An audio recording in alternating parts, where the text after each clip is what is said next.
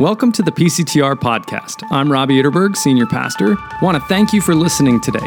We hope that you hear from God and that this podcast encourages you in your faith journey. You can connect with us on social at facebook.com/PCTRNJ or our Instagram handle, PCTRNJ. Or you can find more information or resources at PCTR.org. Have a great day. Peace.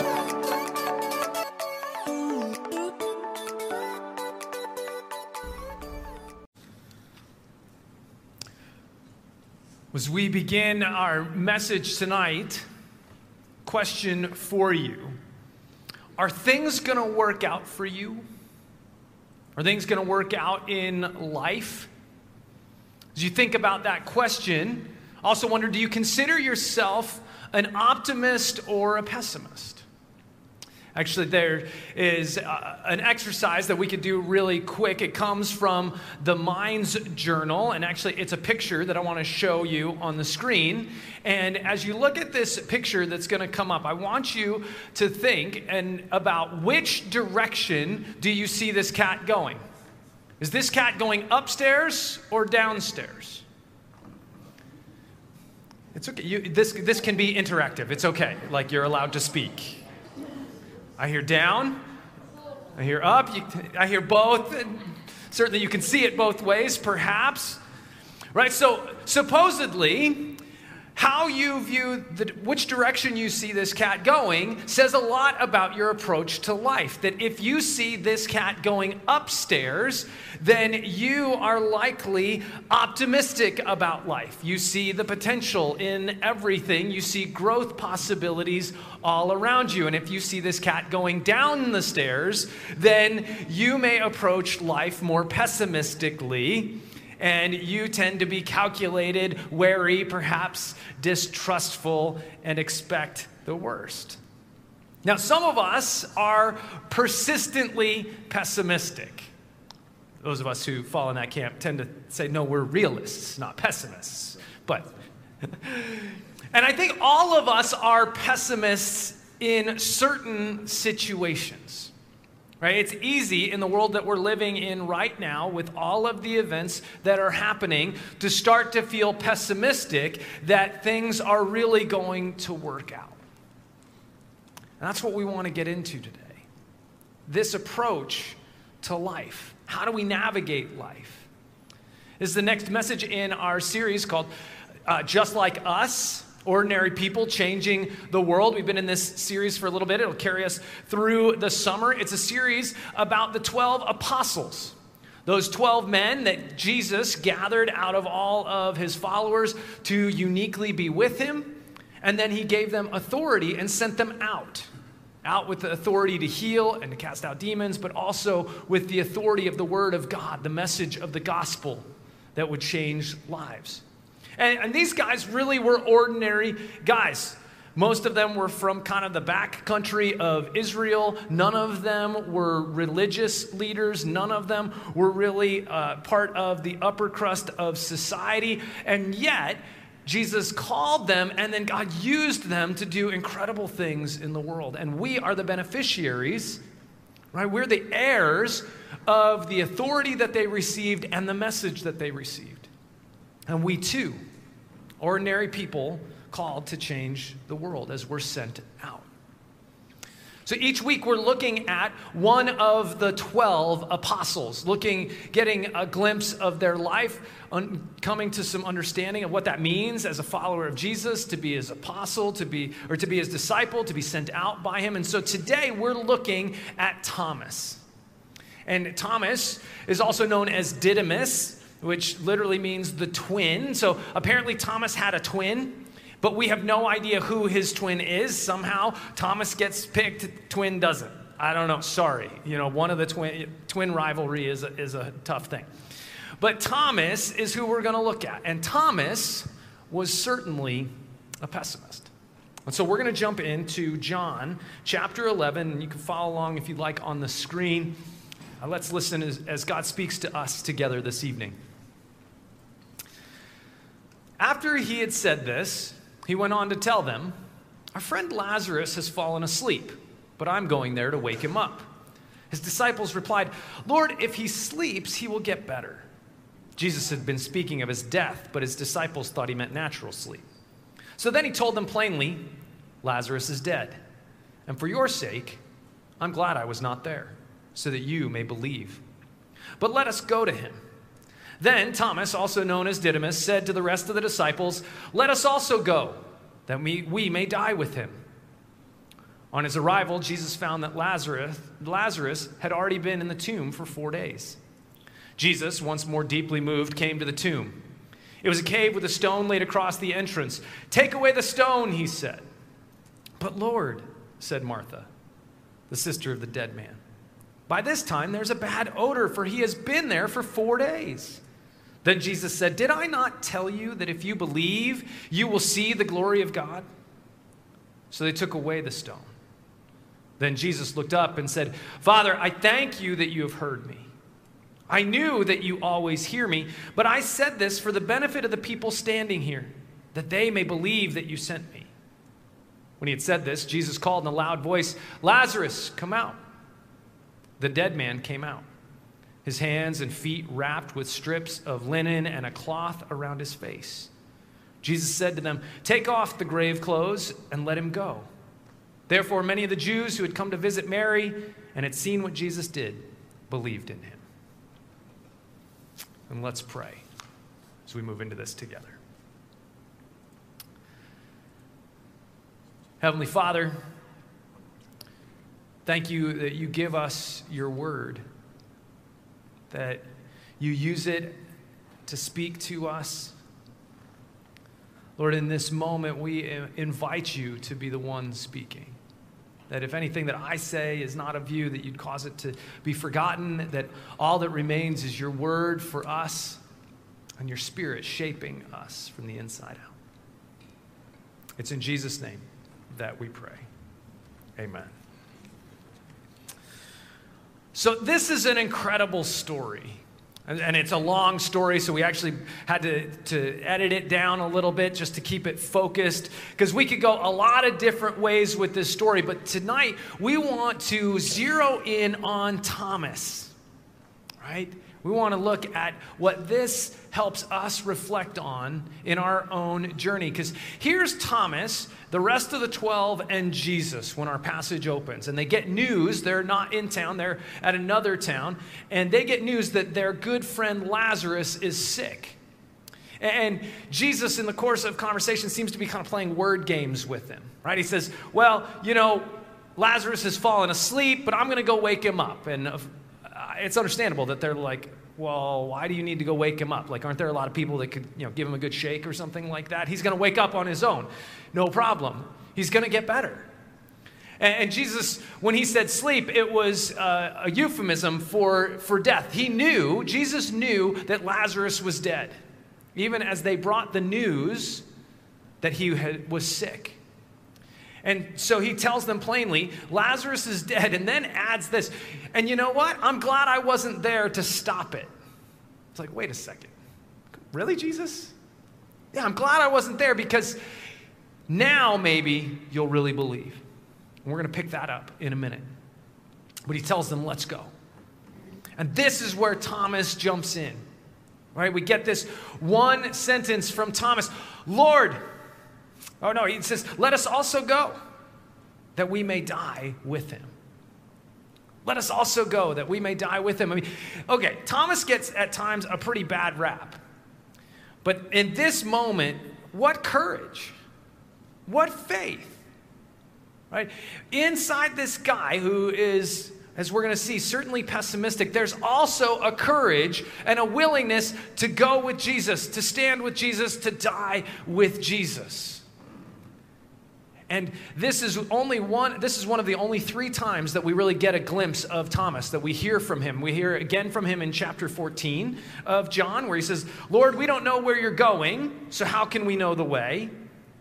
And then in chapter 20, he said the disciples have gathered together and they tell Thomas, hey, we've seen the Lord. Thomas was absent when Jesus showed up. And Thomas responds, unless I see the nail marks in his hand and put my finger where the nails were and put my hand into his side, I will not believe. See a pattern in Thomas? At very least, there's a negativity to every single thing he says, isn't there? Like, hey, let us go so we can die. Not exactly positive, right? Lord, we don't know where you're going. How can we know the way? Some exasperation.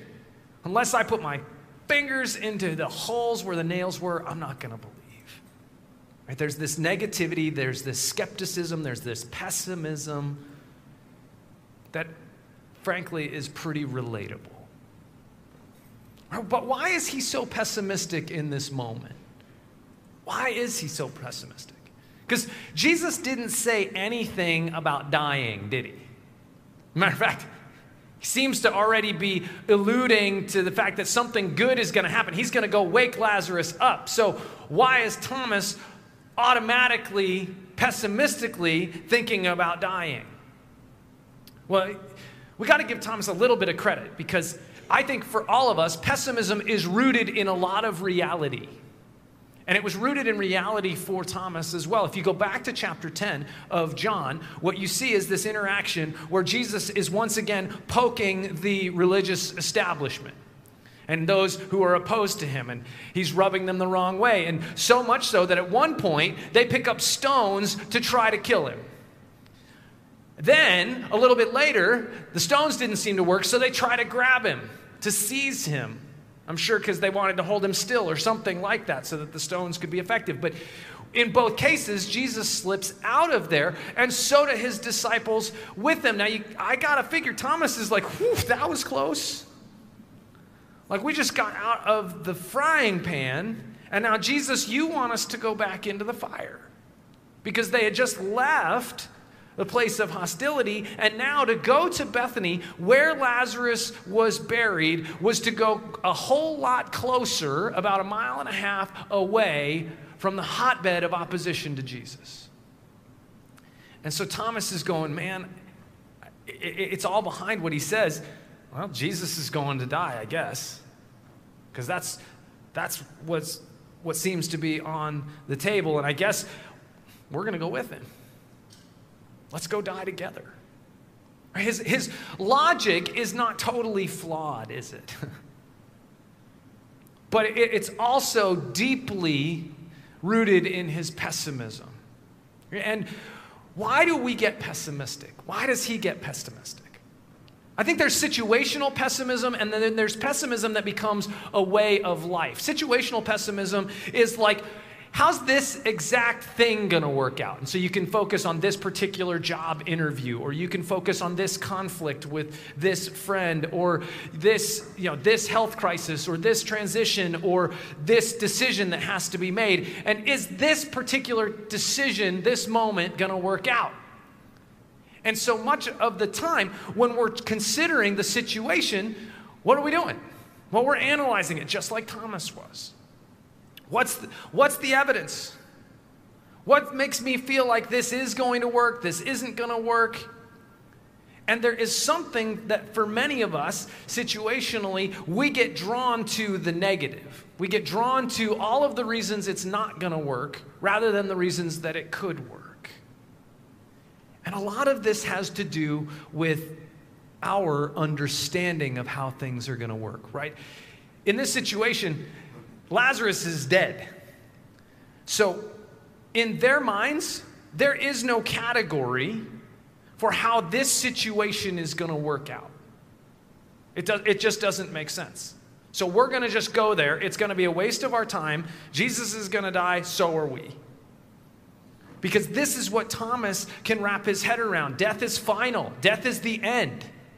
There is no undoing what has happened, and the forces that are gathering to oppose Jesus are increasing their intensity, increasing their strength, and so it's just going to happen this way.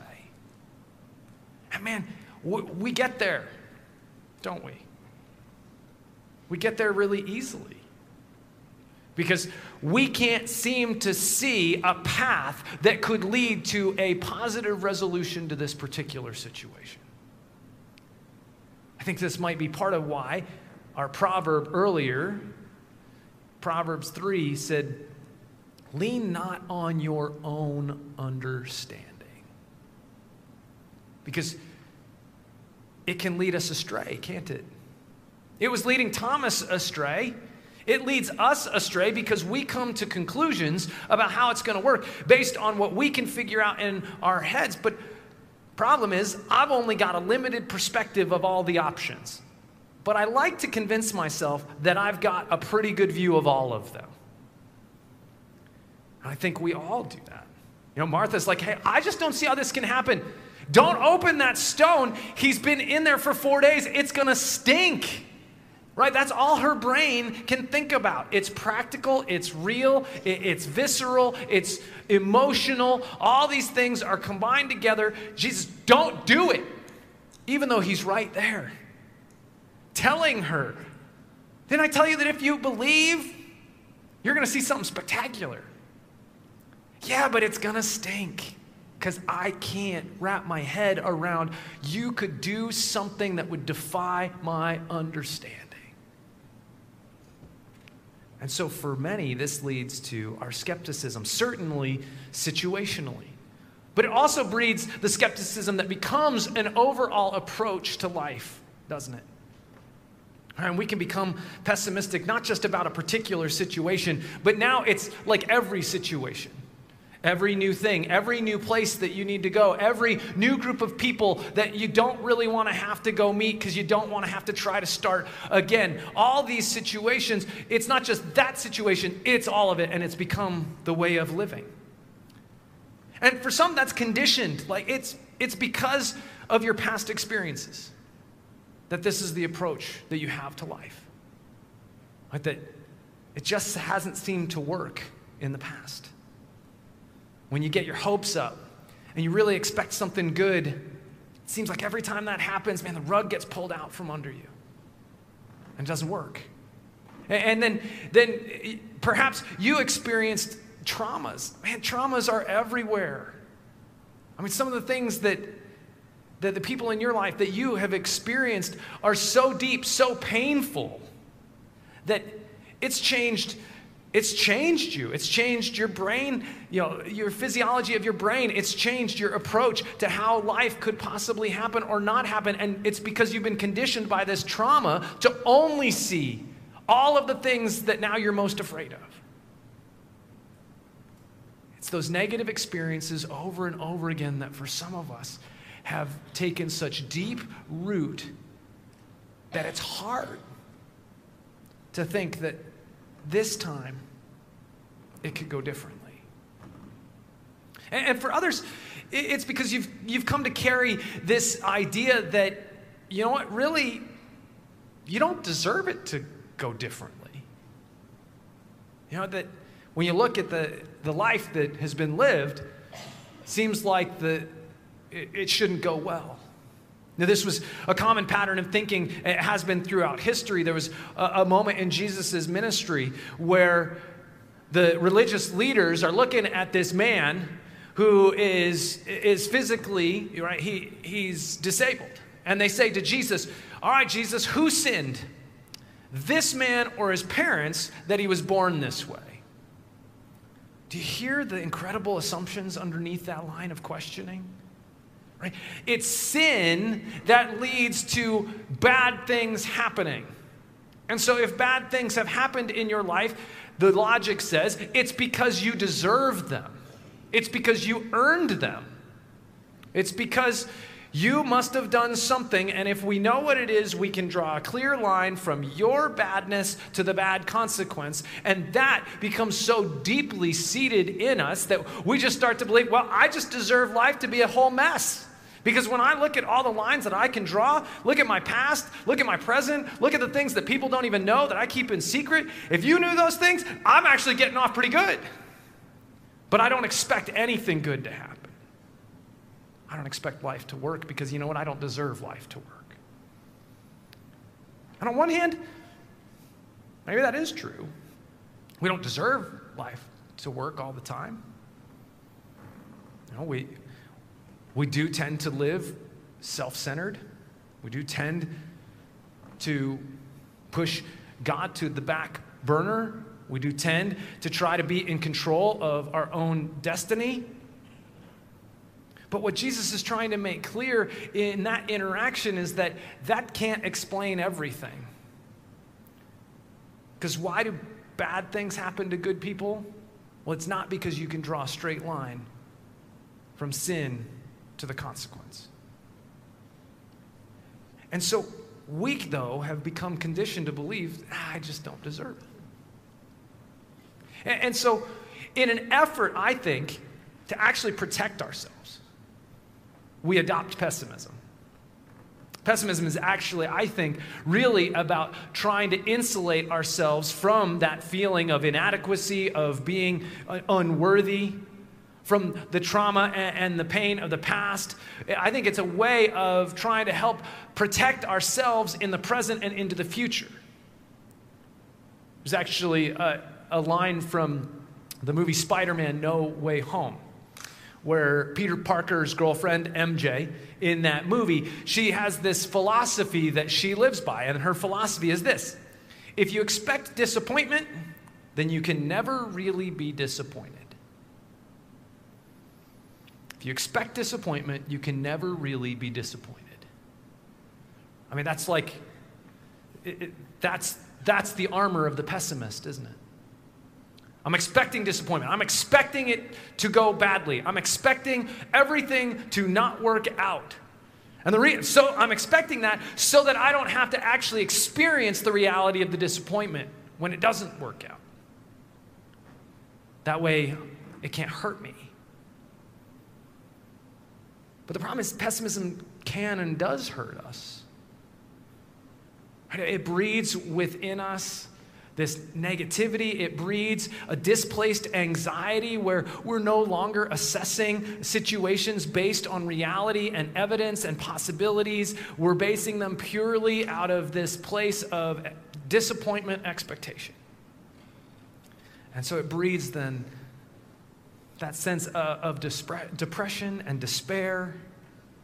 And it doesn't just hurt us. Pessimism, it really is it's contagious.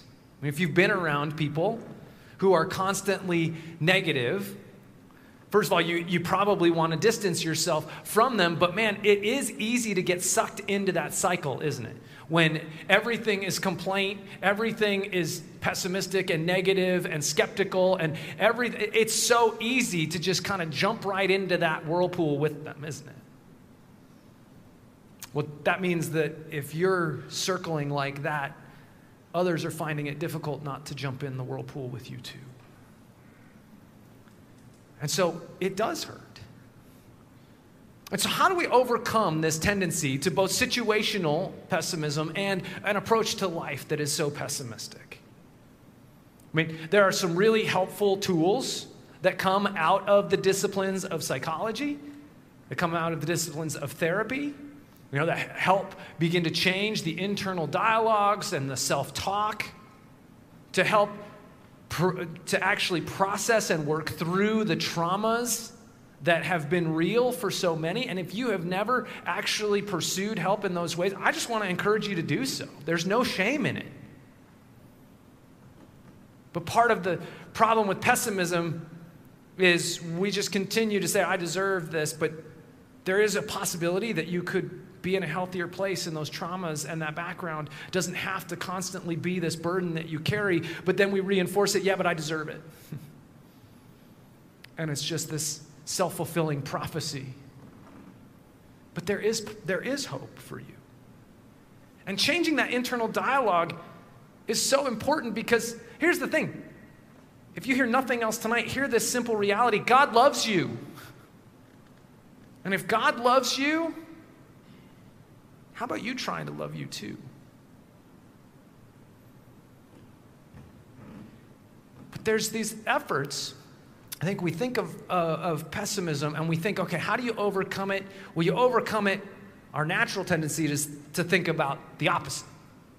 I got to become optimistic. Got to start looking for those silver linings. I got to start looking for the good in life, the favorable things. I got to project into the universe positivity and manifest the good. Right? That's very much the language of optimism in our world today. And some of it is good. Paul, in his letter to the Philippians in chapter 4, says, instead of allow our minds to dwell on all the things negative, to dwell on the things that are noble and good and pure and lovely, like to actually spend time thinking about those good things shapes our heart and shapes our mind. So that's good, but it breaks down when we try to simply put on a happy face of optimism when life is really hard. And some of you have experienced some things where even Christian people have basically just told you to get over it when things have been hard. That you shouldn't feel that way. You're a Christian. You put a smile on. There's victory. Well, that's basically the same, just put that positivity out there. But when the reality of what you're facing is there's suffering and there's trial and there's pain and there's death, optimism is really not adequate. See, because optimism is just hoping that it's going to work out well, that it's going to be good, that you're going to find a way that this situation or life is going to resolve. But I don't think the opposite of pessimism for a follower of Jesus is optimism. The opposite of pessimism is faith. Jesus said multiple times in this passage, hey, I'm glad that I wasn't there to stop him from dying so that now you'll believe something. Martha, didn't I tell you if you believed, you'd see something incredible? He raises Lazarus from the dead, and we're told that the people who saw it, many of them started to believe. In other words, they believed that the way they understood the world to work, the way they understood how death was supposed to happen, and that's the end of it, those things no longer mattered. They believed there was not just something that was possible that was greater, someone that was greater had made things possible. And that someone was Jesus. And so the opposite of pessimism, if we want to truly overcome it, is to come to the person of Jesus and to see and experience within him the resurrection power that defies your understanding. To in all your ways, instead of trusting in your own understanding, in all your ways acknowledge him. Submit your ways to him, and he will make your path straight. See, and this is a faith that can be held on to in the darkness, in the trial, in the suffering, in the terminal. Optimism can't really be held on to in the terminal. Right? But faith can be held on to in the terminal. That even though something bad is going to happen, even though there is suffering and pain, that God is going to move in it and through it and do something more. There was a Puritan named William Perkins, and he encountered this young man one day who had been condemned to death, and the young man was actually on his way to the gallows. Right? And the prisoner, he looked out on the crowd, and he was so distressed that Perkins thought that he already looked like he was half dead. And Perkins stops him and says to him, hey, what's the matter with you? Are you afraid of death? And the young man explained, no, he wasn't afraid of death. He was afraid of something worse. He was afraid of what would come after death. Well, Perkins replied to him. He said, come down. Let's talk. I want to share with you something.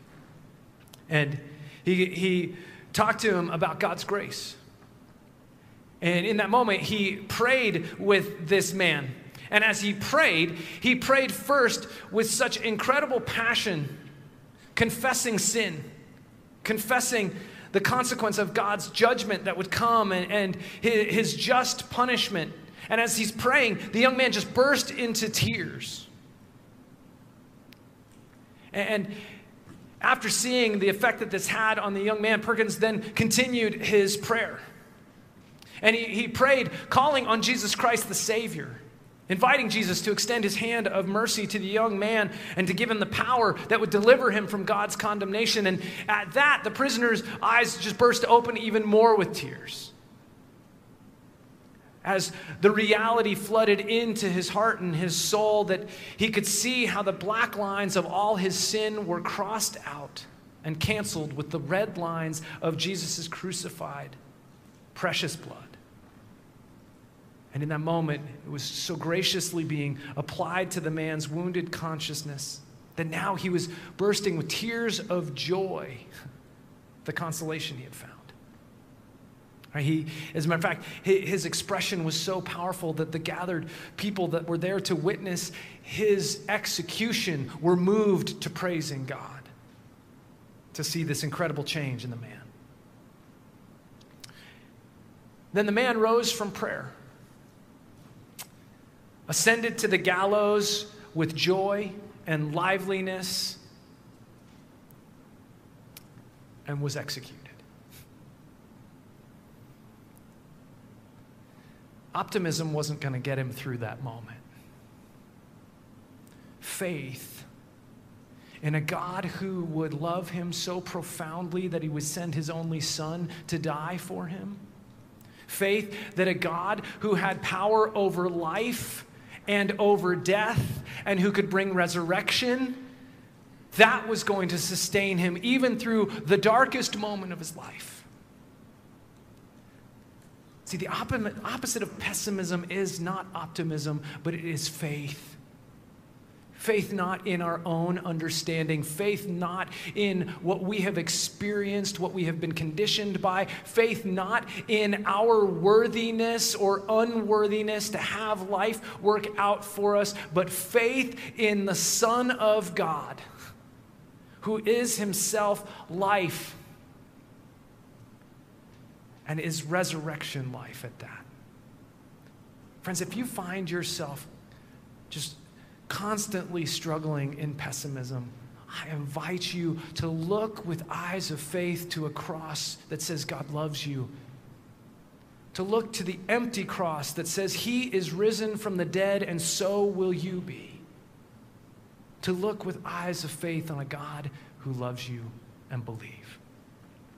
Let's pray. Heavenly Father, there's so much going on in our lives and in the world that makes it hard to remain positive and even makes it hard at times to believe. We acknowledge that we get caught in situations of pessimism where we're leaning and trusting on what we understand to be possible and not possible and how we can see ourselves achieving a particular outcome or not. Lord, we acknowledge that there are times where we just, though we believe and we know that you love us, we also find ourselves still stuck in that pessimism, that life's just not really working out. Lord, help. Will you set us free? Set us free by giving us eyes to see, giving us hearts to believe that you are the one who holds the power of life, resurrection in your hands to defy our understanding, and let us remember that you love us in and through the darkness. Lord, help us to see you and believe. It's in Jesus' name we pray. Amen. Amen. As we sing this